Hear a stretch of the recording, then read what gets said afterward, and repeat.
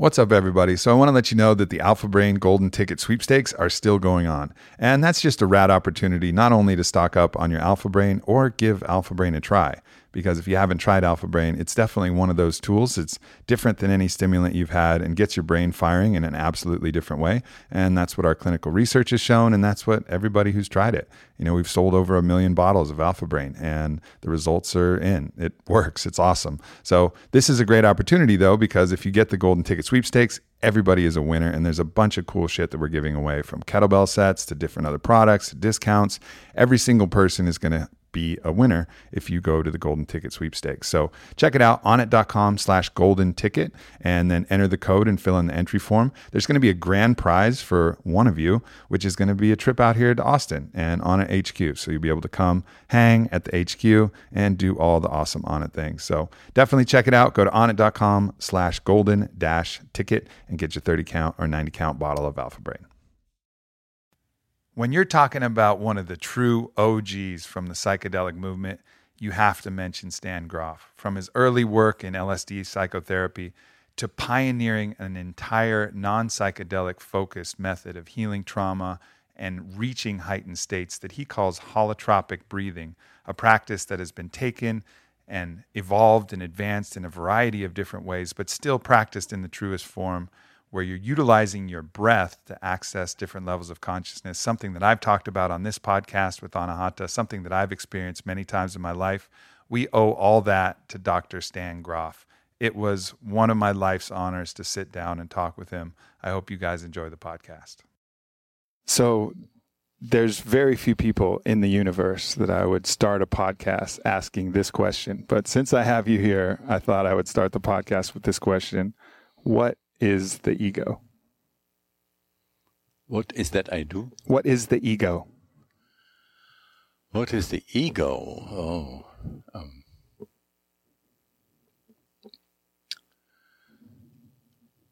I was trained as a psychoanalyst, and the Freud's definition was that the ego is our capacity to perceive accurately reality around us, material reality, and find the appropriate way of responding to it. And that created in psychology a major concern of having a strong ego and not do anything that would kind of, shake up the ego. And this was in conflict with what you hear in the spiritual world, where the ego is always bad for you, whether it's strong or weak. And so... you had the term a healthy ego, like that was what you wanted. I want a healthy, strong ego. That was the old idea. The idea it's bad for you, whether it's strong or weak. You want to get rid of it. It's in the way of your spiritual development. So now the way the ego appears in the context of consciousness research, particularly the psychedelic research that I have done, it's something that's forged, among others, the experience of birth. When we go through the birth canal, and it sort of gives us a sense of being separate from everything. It's kind of imprinting, forging, sense of separate identity. And also the experience of that confinement, when the environment is hostile, it gives us a feeling that we should be strong and should be sort of in control and should be, dealing with the world from a powerful, solid place. And then, of course, in the psychedelics, you experience ego death. So there's tremendous fear in professional circles because they have the definition of Freud, the idea that if you lose the ego, you'll be weakened. You will not be able to handle everyday reality. You will not have the accurate perception and the ability to respond adequately. Now, before you continue, do you mind moving the microphone a little bit away from your chin, because I think we're getting the sound. Yeah, okay. Perfect. Yeah. So what is it that dies in the process of death rebirth? It's really a false ego, something that the false self. Yeah, that something that Gurdjieff called Kunda buffer and so on. when you lose that ego, it doesn't impair in any way your ability to function in the world. Like suddenly you won't be able to tie your shoelaces, or buy your hamburger or whatever. What it really means, it peels off this false ego, which is your sense of identity and being in the world, the way it was experienced in the birth canal, forcing the sense of very clear separation between you and the external world, and the external world is potentially dangerous for you. So the ego in that regard was perhaps an attempt to try and gain control over something that felt out of your control. So, and of course, if you experience that ego death, you'll find out that all that you've left is now to use Karl Marx, you use the manacles, you make the restrictions and the limitations. You'll be much, much freer in the world without losing the capacity to relate to material reality. Mm-hmm. And in some way, you will also be able to function better because you will have more emotional freedom. So that's something that could be described by a story by Franz Kafka, which is called The Barrow. It's a story about something like a mole who digs under the ground and then expands it and has a little home there. And is sitting there for a while and says, "Great, I have a home." And then this paranoid idea comes and says, there could be an enemy. He gets here, I'm cornered. I have to make an emergency exit. And then goes back and for a while feels comfortable. And then another idea says, there can be two of them. So to live with this kind of an ego in the world, you try to do things to be safe, for security and so on. And we do it on a global scale. Like when there was the danger of atomic war between United States and, the collective ego, producing enough of the rockets more than enough rockets, rockets to obliterate everything. We are so concerned about being safe that we create a very unsafe world. I think it's estimated if 2% of the nuclear arsenal were exploded, it would be over for everybody. But the classic mole.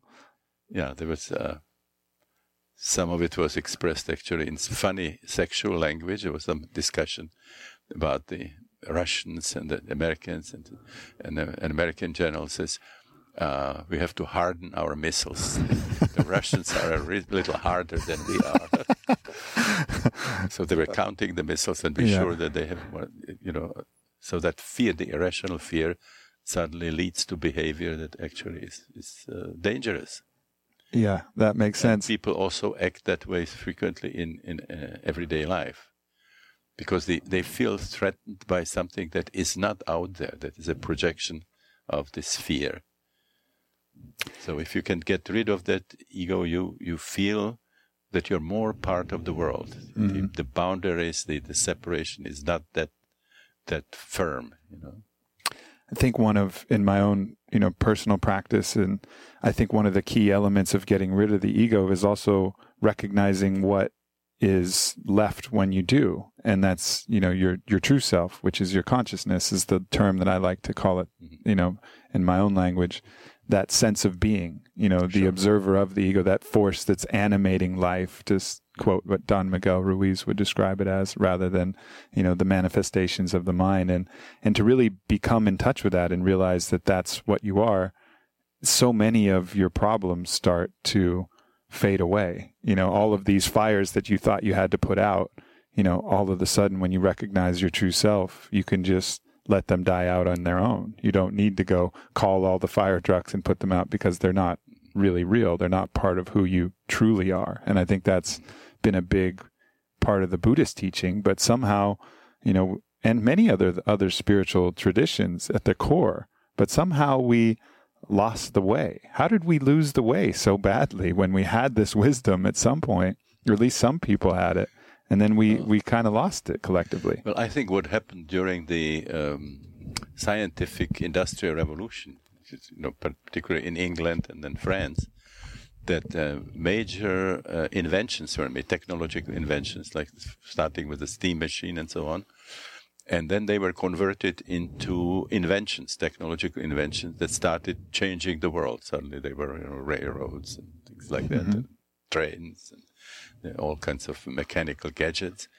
And what it created was a kind of intoxication that led to a hubris. We are rational people. For example, for several years, the Notre Dame in Paris was renamed the Temple of Reason. And so suddenly it was reason, that was important. And everything that was not rational was seen as irrational, and as that kind of a leftover of the dark ages, of the childhood of humanity. There was a kind of a very sort of a dismissive attitude towards the native cultures. They were the primitive, they were the savages. We are now the mature sort of rational beings. Well, it seems that also there was some reason for that, in that a lot of the metaphysical and spiritual traditions were entwined with poisonous beliefs. Yeah. And so they didn't know how to extract the tumor from the organism. Very much so, yeah. But you see, what happened also, that not everything that's not rational is irrational. The mystics are not necessarily irrational. The mystics have experienced dimensions of reality that are normally not available to our physical senses. And they had to incorporate it into their worldview. So they still were able to function. They still could function in everyday life, but they suddenly had certain information showing that the vast dimensions that are not available to senses, yet extremely important. So it was something like what happened at the end of the 15th century, where Columbus, the people started coming and telling these worlds that are out there and bringing new spices and so on. People had to expand their worldview. Suddenly there was a new information coming. So this is what the mystics were in. The mystics discovered that there is more to existence than what meets the eye, what you experience in everyday life. So the baby was kind of thrown out of the bathwater. Mm-hmm. And all these things were seen as, as primitive or as even pathologized. And now, since maybe in the mid of the 20th century, we started very sort of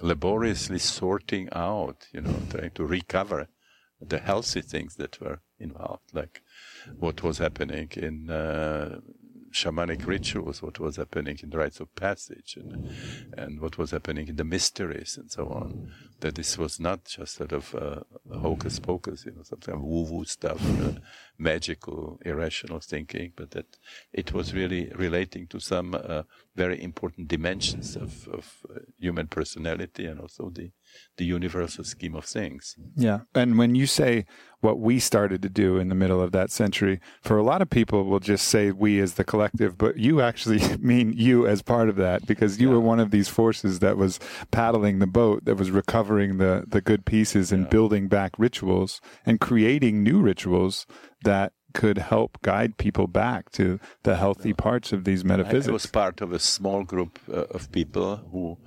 formulated the principles of transpersonal psychology with Abe Maslow and Tony Sutich and Jim Fadiman, for example, where Tony Sutich and Abe Maslow had started humanistic psychology in the 50s as a reaction to two schools that dominated somehow the academic circles, which was Freudian analysis and behaviorism.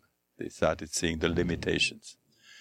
Trying to understand humans by studying rats and pigeons didn't suddenly make sense. Or trying to create human psychology by specifically focusing on populations of psychiatric patients, the way it was done in psychoanalysis. So they discovered this new psychology called humanistic, which was, unlike behaviorism, they were also honoring the introspection. Behaviorists didn't want to hear anything about consciousness. They wanted to just sort of observe behavior. There's a joke, I don't know if I can mention it here. But you can, for sure. There's a joke that transpersonal psychologists make about behaviorists. And it's about a couple who are both behaviorists, and they make love in the bedroom.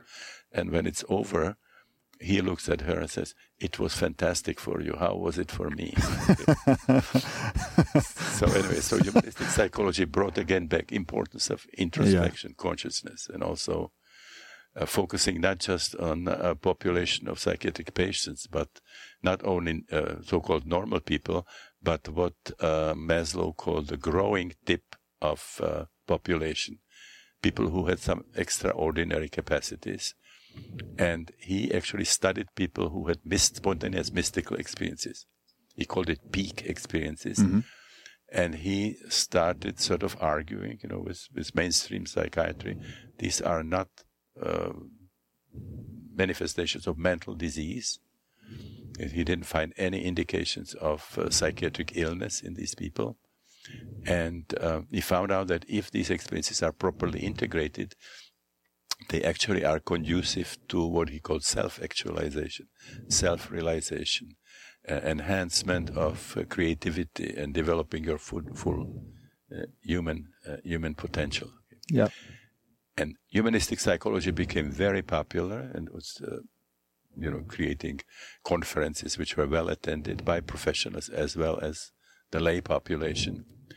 And so a Maslow and Tony Sutich could have been very satisfied, but they were not, because they realized they left out something very important, which was anything related to spirituality. Not even humanistic psychology had that. There was no way of relating from that perspective to spiritual practice, to meditation, even to things like love or creativity. And those are the pathways to be able to duplicate these peak experiences. Yeah. If you just wait, sitting around hoping, that this will happen, it's like going somewhere and hoping a tornado hits, like maybe it will. Yeah. But if you're a storm chaser, you better, look for the conditions and create the conditions that are going to put you in the most favorable place. Yeah. And that's really, I think, where you kind of came in and said, all right, these peak experiences can lead to transcendent self-actualization. Let's try and figure out how we get there, right? So we had meetings, and we were brainstorming this, and we finally ended up with psychology, which we felt made a lot of sense, because it was not making psychotics of every founder of religion or a prophet or fun of the apostles or followers and so on, or shamans. It treated with respect the ritual and spiritual history of humanity, and it was also integrating the observations from consciousness research. And this is where I came in. I was invited by Maslow to bring in the observations from psychedelic research. And so initially they wanted to call it transhumanistic psychology. And then I wrote a paper which was called Varieties of Transpersonal Experiences. And then they liked the term, so they started calling it transpersonal psychology. And so for a while we felt really this psychology made sense, but we could not find ways of linking it to what we knew as science, as the, hard science, because it was in such conflict with what Fritjof Capra, the physicist, called Cartesian-Newtonian paradigm, monistic materialistic science. And we didn't know what to do with it. And then Fritjof Capra actually published the book, The Tao of Physics, where he showed that the worldview that was emerging from quantum relativistic physics was rapidly converging with the worldview of the great spiritual philosophies of the East, Hinduism, Buddhism, and so on. He published the book, The Tao of Physics, which had on the cover pictures of the particles created in collisions, the linear accelerator, and over it he had a dancing Shiva, Nataraja. Science coming together with spirituality. And so his book came out, and Frances Vaughan, one of the pioneers of transpersonal psychology, invited Fritjof to her home to meet a group of us, transpersonal psychologists, and we listened to it, and I immediately knew what the problem is. We were trying to link this new psychology, transpersonal psychology, to a 17th century philosophy, the Cartesian-Newtonian paradigm, which was linked with monistic materialistic philosophy, which wasn't the philosophy of either Newton or Descartes. This was like implanted, grafted on that, And so Fritjof and I kind of hit it off, and we started doing seminars, which were called Journeys Beyond Space and Time. Sounds about right. Fritjof would take the morning and told the participants what modern physicists think about matter, the world of matter, And that since the time of the discovery of radioactivity and X-rays, how the concept of matter was changing from the Newtonian atoms, which were indivisible. Atom means something that cannot be cut any further. Temnein is to cut. Atom, you cannot cut it any further. But they found out that the X-rays went through the atoms. So they were not these billiard balls. They were really empty. And Fritjof talked about how much stuff, matter, physics lost just from going from the idea of the atom as being solid to what was called then planetary model, where there was a nucleus in the middle and then the electrons whirling at a very fast speed. And he says, if you imagine an atom blown to the size of a cathedral, the size of the nucleus would be like a pinhead in the middle of the cathedral, and the electrons would be like specks of dust sort of whirling where the walls are, and the inside of the cathedral is how much matter physics lost just in this first step from the solid atom to the planetary model. And then he said, but of course it turned out that even the nucleus was not solid. There were then protons and neutrons, and then it turned into like several hundred of subatomic particles all the way down to quarks. Yeah. And so they found out that matter was essentially empty on the subatomic level. You couldn't even say whether something was there. There were just probability that is there, or probability where it's located. And so what was left then was more related to consciousness, had to do with patterns, with mathematical equations and so on. And so this was quite exciting. And then Fritjof continued, talking. The whole universe is really a vibratory system. There are no objects, there are only fields and kind of condensation of fields. David Bohm said we shouldn't be even using nouns because everything is a process. I mentioned, this morning I would be Stan Grofing, and this would be Oaklanding. Yeah. It's true, though, that fallacy of something being stable and eternal is just something we used as a symbol. And then he talked about the theories of the beginning of the universe. 13.8 billion years ago, there was this dimensionless point, singularity, and there was explosion and Big Bang. And that's where time and space were created out of nothing. And all the matter that now creates billions of galaxies was pouring out of that singularity. Yeah, nothing or everything, depending on. Then he talked about, black holes, white holes, wormholes, and so on. So we took lunch, and then we came after lunch. People's minds were completely blown. What Fritjof had said. So when I came with my psychedelic stuff, it sounded pretty much down to earth, easy. That was the easy stuff. Like maybe past lives and you're living your birth and, psycho-spiritual death, rebirth, and so on. And I was talking about what can happen in certain special states of mind. And Fritjof was describing the reality, the material reality that we live in. I heard in this morning's introduction of you actually that you'd worked with like 10,000 different people with at that point. Is that number accurate from what I heard? That there's that was your data set? Over 4,000 people in psychedelic sessions where I was present personally, and then I counted between close to 45,000 people that I have seen in holotropic breathwork sessions.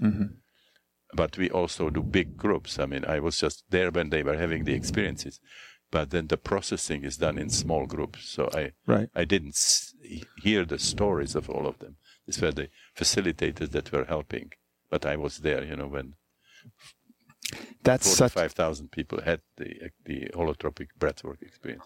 It seems to me that there's no psychiatrist that has that amount of data on people experiencing peak experiences. I mean, that has to place you as singularly, the bearer of as much knowledge on that field between the breath work, which creates these, these altered states, these peak experiences, as well, of course, as the LSD and the other entheogens that you might have worked with. I mean, that amount of data places you as a pretty unique authority on that state. Yeah, at least when you are talking about upfront, legal research. I mean, there were people who were doing underground work for 40 years when it was forbidden to do it officially. Yeah. So there must be people who have seen, at least that number.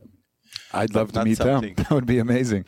But not something that generated information that was made available, to the world, to the academic world. And through that process, you developed an understanding of what you called the basic prenatal matrices, these different forces that you deal with during the birth process that kind of shape and color your life until you kind of address those situations and kind of integrate them and move forward. And I was hoping you could kind of explain roughly that era. Yes, well, I came into this work equipped with my medical training. I would say pretty biased because I studied medicine at the time when we had a Marxist regime. We were controlled by the Soviet Union, so we got really the purest materialistic doctrine. Everything that was considered to be idealistic was either ridiculed or it was censored out. And then I had psychoanalytic training, 7 years of personal training analysis, which started up front legally, but then we had to go underground because Freud was unacceptable for the communists. So it was just a private arrangement between me and my analyst. But those were the two things that I had: medical training and psychoanalytic training. Mm-hmm. And then I was not quite satisfied with psychoanalysis. Initially not the theory of psychoanalysis, but the practice. I realized how long it takes, how much time, energy, money, and I knew that the results were not exactly breathtaking. Talking I was there 7 years, and if you say, did it change you? I would say, well, I changed. But 7 years is a long time. You were Stan Groffing. People change anything. Anyway,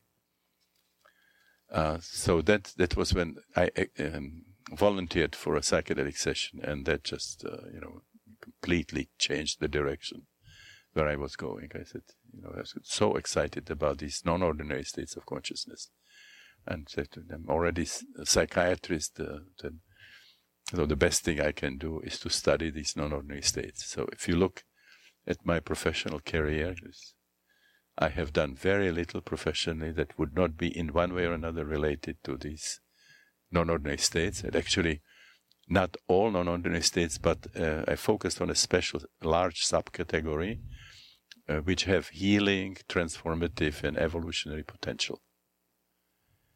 Experiences of shamans in initiatory crisis, or experiences of the initiates in the rites of passage, or the experiences of the initiates in the mysteries of death and rebirth in antiquity, or the kinds of experiences that are induced by various forms of what I call technology of the sacred, different forms of yoga, different schools of Buddhism, from Theravada to Zen and Vajrayana, the experiences of the Sufis induced by chanting, breathing, or the whirling dervishes, Kabbalistic experiences, and so on. And of course, experiences induced by psychedelics. So is that it became my kind of, I say, vocation, profession and passion, for my life. And we're all grateful for it. Would you say that for when you were developing the holotropic breathing method, did you draw on the yogic tradition? Was that where you got the idea, the kind of Kundalini practices that were in its own way hyperoxygenating, or where did that come from? I'll try to be as brief as I can be for this, but it goes back to the work with psychedelics, where initially what happened that when we took psychedelics or gave psychedelics, that sometimes the result was great. It's very much like in Hoffman's first, Albert Hoffman, who discovered LSD by accidental intoxication. He had a very challenging session, but he ended up with a feeling of rebirth and the feeling that many of his problems were washed away, and this was the beginning of a new period in his life. Now, this was not always that way. Sometimes we opened up something new that didn't get finished, or sometimes the symptoms got accentuated. And initially we didn't think that we can do anything about it. You just have to schedule another session and hope that it's going to be a better result. And then it happened a couple of times that my patients were coming down from the session. The drug was already wearing off, and they didn't feel comfortable. They felt some kind of difficult emotions or difficult physical feelings. The first one was a man who was coming down, the drug was wearing off, and he felt really full of rage. And then had a pain in the shoulder and was kind of hitting this shoulder and say, if I could get through this pain in the shoulder, I think I would feel better. And they said, would you put some pressure there? So I would go and put some pressure. And he says, not enough, more. Not enough, more. My thumb was already breaking, and so I keep pushing. And then he started growling and started making faces and started coughing and shaking. And we were doing it for some time, maybe 20 minutes, half an hour most. And he felt totally relaxed and a wonderful place.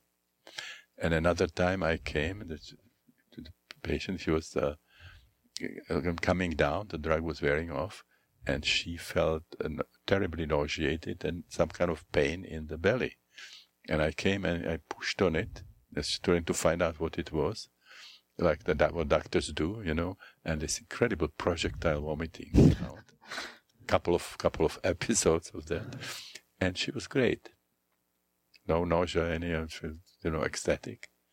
And so I realized that you can do something to help the integration. And so I started doing it systematically. When somebody was coming down, I would say, how are you feeling?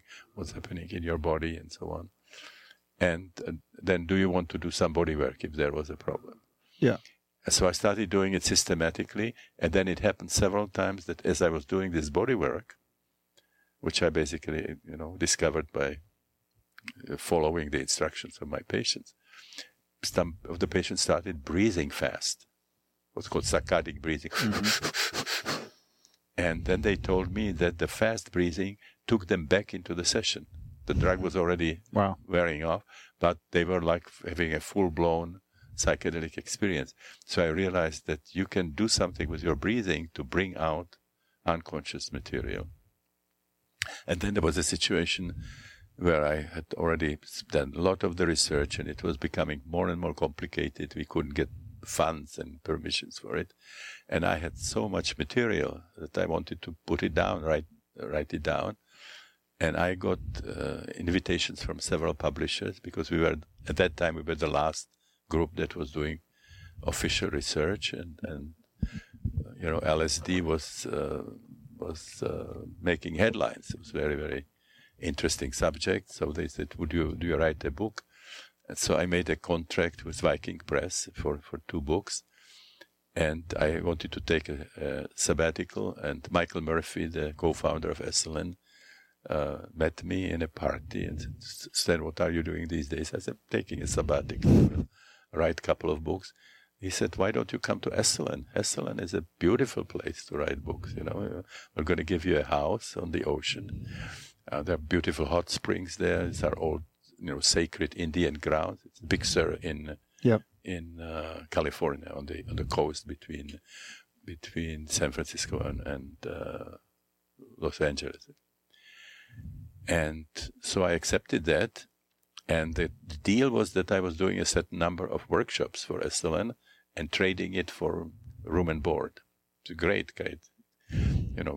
Big Sur is beautiful. There are sort of whales going by twice a year, and there are seals and otters playing. Idyllic. And monarch butterflies sort of flying by and ending up on the trees. So it was great. And I was talking in the workshops about the research that we did, what kind of experiences people had, what kind of impact it had on them and so on. And people were not very happy with me. They said, well, it's great to hear about all these fantastic experiences, but can't we do something? Don't you have a little stash somewhere on the side?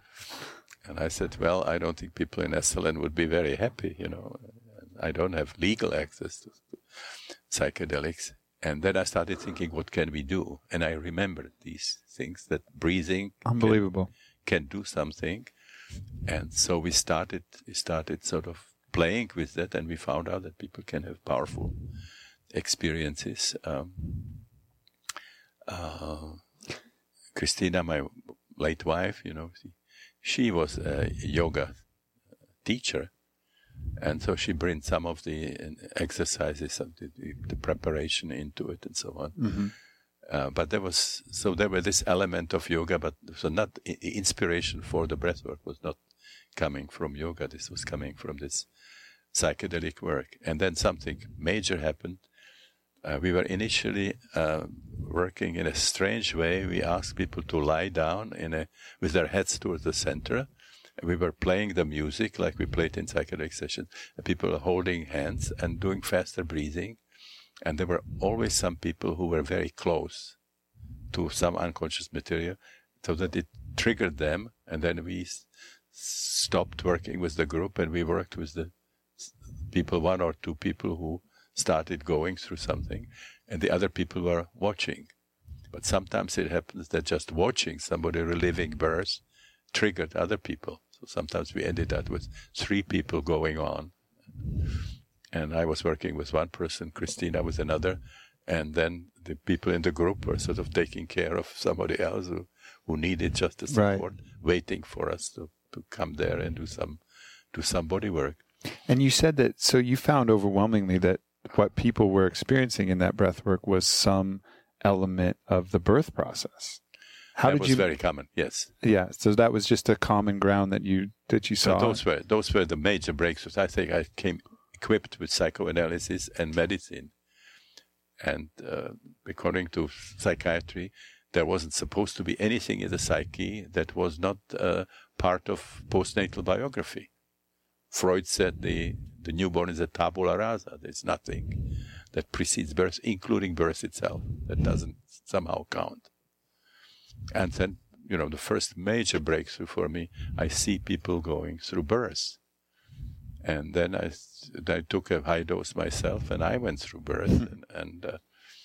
So then I was dealing, like a freshly baked psychiatrist with the opinion of the authorities who were telling me that it's not possible to experience birth. There's no memory because the cortex is not what's called myelinized.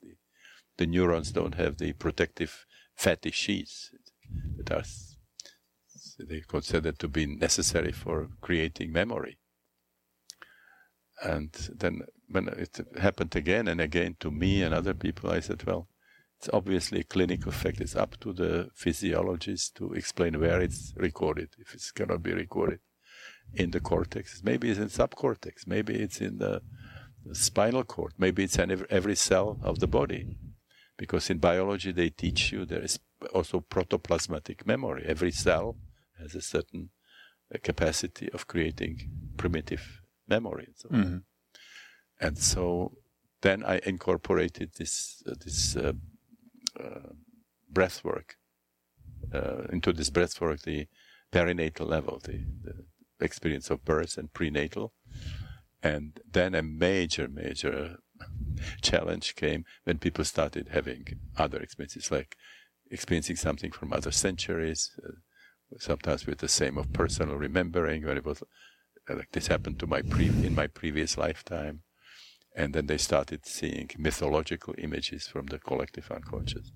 And so it was a major conceptual struggle to accept the possibility, that we can have a record of something that happened before we were born. And before we were conceived.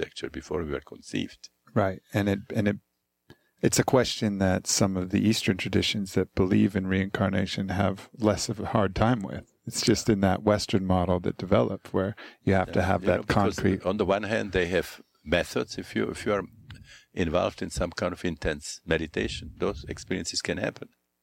And they also had the experiences in India. The number of young children between the age of 3 and 5 start talking about previous lifetimes. There's actually a researcher, Ian Stevenson, from the University of Virginia, who studied over 3,000 children who, between the age of 3 and 5, claimed that they remembered their past life. They gave names and places. And in many instances, he actually identified the village or the town and took the child there. And the child knew the topography and knew names of the people. Or that Sharmot Parma was one of the famous cases, claimed that he was a businessman selling cookies and soda water. And they found the shop. He knew the names of the people. He recognized some changes that they made with the furniture in the shop. And then they wanted to create a test, so they created a malfunction of the machine that made the soda water. And the little kid came and was able to fix it. Okay. So those are amazing case stories.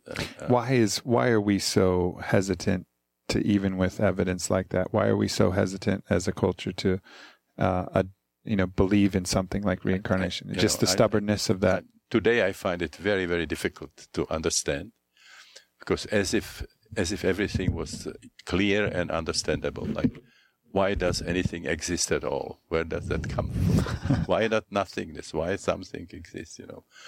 Where does consciousness come from? And the existence, a lot about existence is a kind of miraculous. Yeah, it's not all understandable with simple reason. Down earth, everything that cannot be related to circumcision or toilet training. Yeah, you see so many miraculous things. In the world, Especially if you're involved in psychedelic medicine, then that seems to. I don't know why we like everything to be explained in such a pedestrian, uninteresting way. Maybe it is just that the remnants of having to throw out the superstitions and the harmful parts. It's just that was a defense mechanism. Let's just get rid of it all. Show that you're sane and rational. Yeah, and that and all nonsense, of the yeah, and I think we're finally transcending that era, which is must be a beautiful thing for you to see when the collective consciousness in mass is becoming aware of both science and metaphysics blending in a really beautiful way. If you are scientifically trained in the Western way, everything seems to be chains of causes and effects. Everything that happens has some cause and causes something else. And we seem to be able to deal with it quite well until we go to the beginning. What is the cause of causes? Then nobody wants to go there very much. That's the realm of metaphysics at that point. And Terence McKenna was great about it. He said, give me one miracle and I explain everything else. Where the universe came from, and then everything is cause and effect. But I didn't complete that story of the holotropic breathwork. So we were doing this, and then with the circle and the music and so on. And then one day we had a workshop coming, which had 46 people, and people come to Esalen from all over the world, like South America, Europe, Australia, and so on. And I was working in the garden. I was lifting a beam, and I threw off my back, and it was like having a dagger sort of in my back. Now, if you do body work with people, you get all the concussions and so on. I couldn't imagine sort of coming close to anybody and do something with my back. And so we were saying, what are we going to do with them? We had 46 people. We promised, breath work, working with breath work and music. And then we finally said, we'll let them breathe with each other. We'll pair them up, and we just explain what they would do, what we see, press on this place and that place, and we'll just supervise this.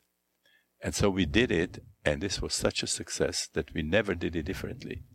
Not only had, most of the people had experiences in the group, but the sitters were excited. They said, what a privilege it is to be there in such an intimate situation with the process of another person, and how much they learned from the process from others. And that they started feeling they actually would like to become facilitators and do this kind of work with others. Yep. So that was the final form. Now we work in pairs always, and it was music. And then the major changes then where we went to anthropological archives, where anthropologists collected the trance-inducing music from all over the world. Many cultures developed drumming rhythms that if you study it in the laboratory, they have the power to change the synchronization, desynchronization in the brain waves and so on. So they have very, very powerful effect on the brain waves and create a trance state.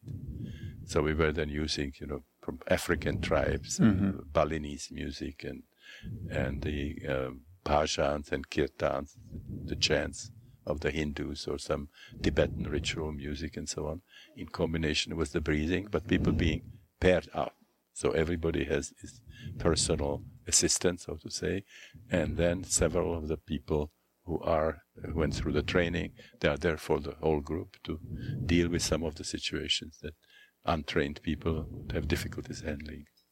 Yeah, in my experience, it seems what the process that I've gone through was almost like the earlier stages of what you were doing, where there's the facilitators that mostly do the work and everybody breathes at the same time.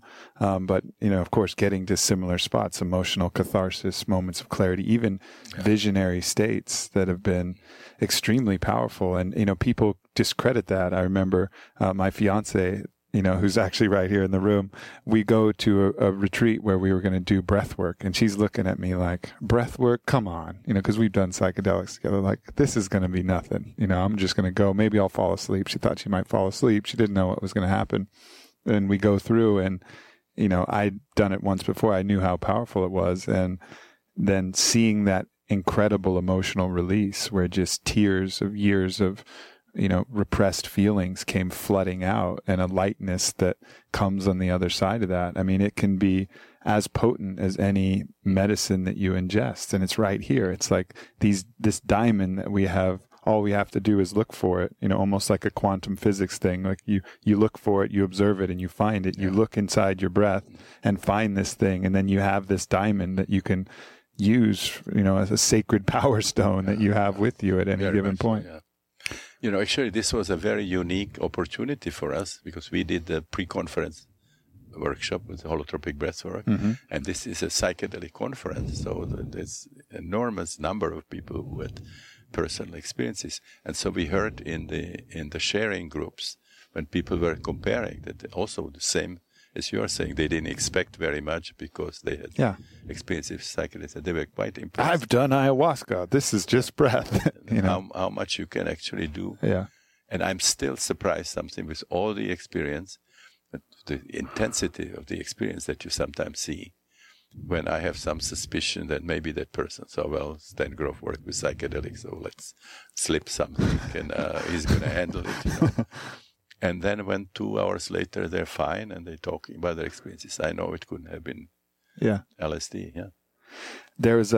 So let me see, one of the other methods for creating peak experience, which I was exposed to and learned, was ecstatic dance, which is basically utilization of music and movement to create a similar kind of trance state where you can escape the egoic self and access that force of consciousness by allowing just your body and the music to take over your somatic processing to a certain degree.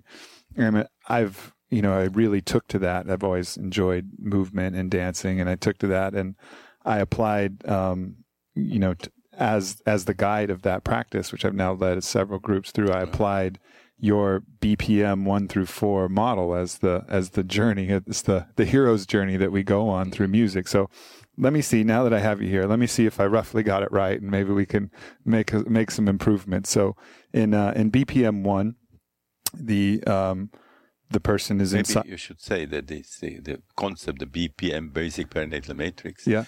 those are certain experiential clusters that people link to the 4 consecutive stages of birth. So basic perinatal matrix 1, 2, 3, 4 relates to the stages as the fetus is going through biological birth. Yep. Things that are loosely everyone experiences at some given point. So there's the experience of being in the womb. All is well. Food is coming effortlessly into your body. If it's a good pregnancy. If it's a good pregnancy, for the most part. And at least in the dance, that's how we start. We suppose it's a good pregnancy and everything is moving along quite well. You're swimming in a confined space, but it feels like infinite space because you don't really know the difference. You're in fluid and kind of all is well. And then kind of oceanic. Sure. Yeah.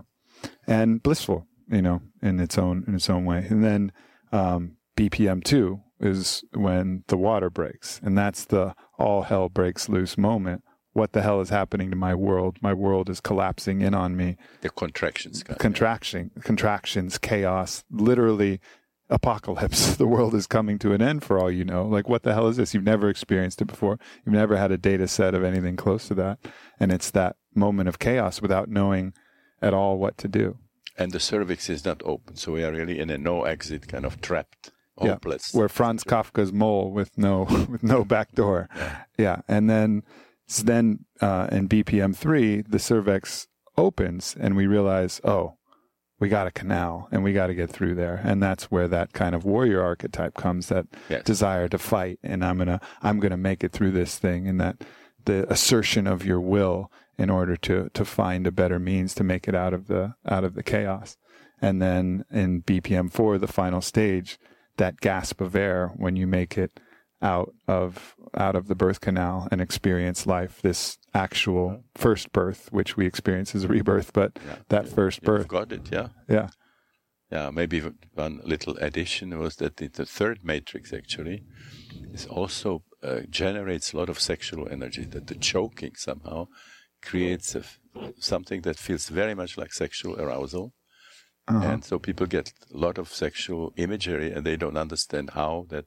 Interesting. Generates. But it seems that with pain and choking, the human organism generates a kind of energy that has very much the quality of sexual energy.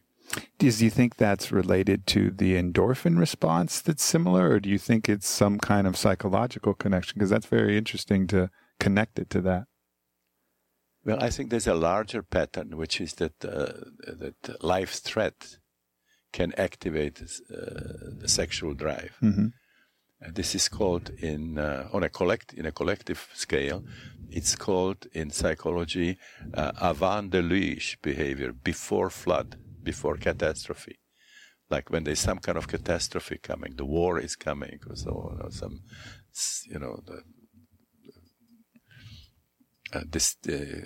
natural disaster. Some kind of cataclysm, People tend to throw themselves into promiscuous sexual behavior, and this is seen as a potential compensatory mechanism. There's going to be death, and so nature is trying to sort of generate some reserves, Maybe that's why all these prophets come up with these doomsday stories. They're just trying to get everybody horny. Yeah. That's the plan. 2012 Mayan apocalypse was just a big pickup line to have more sex with people. It's really interesting, though. I think it clearly seems to make sense.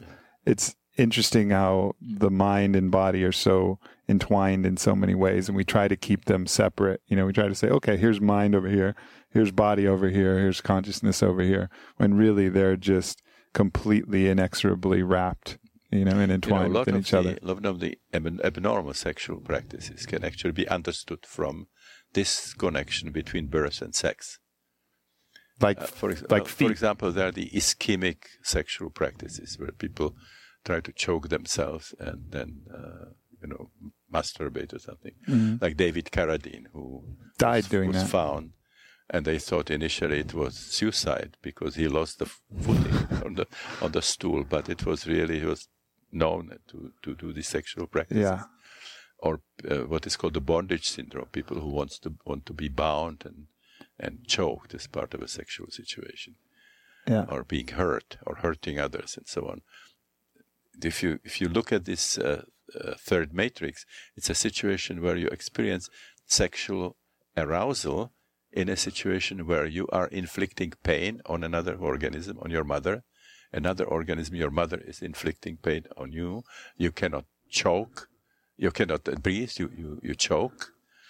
There is also this other forms of biological material. Yeah. So all these kinds of things that are described by Krafft-Ebing in what he called psychopathia sexualis, or abnormal sexual practices, can be seen as having the roots sort of in this very strange combination of sexual arousal with vital danger and pain and aggression and so on, anxiety.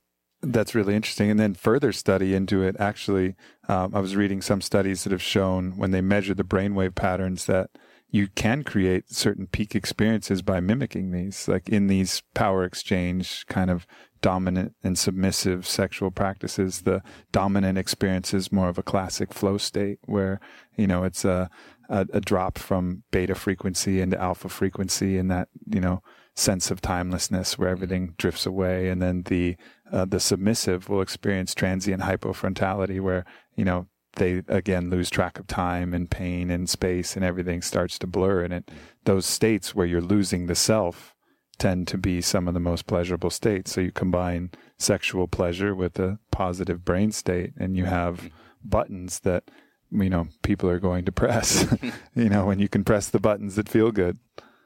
Yeah.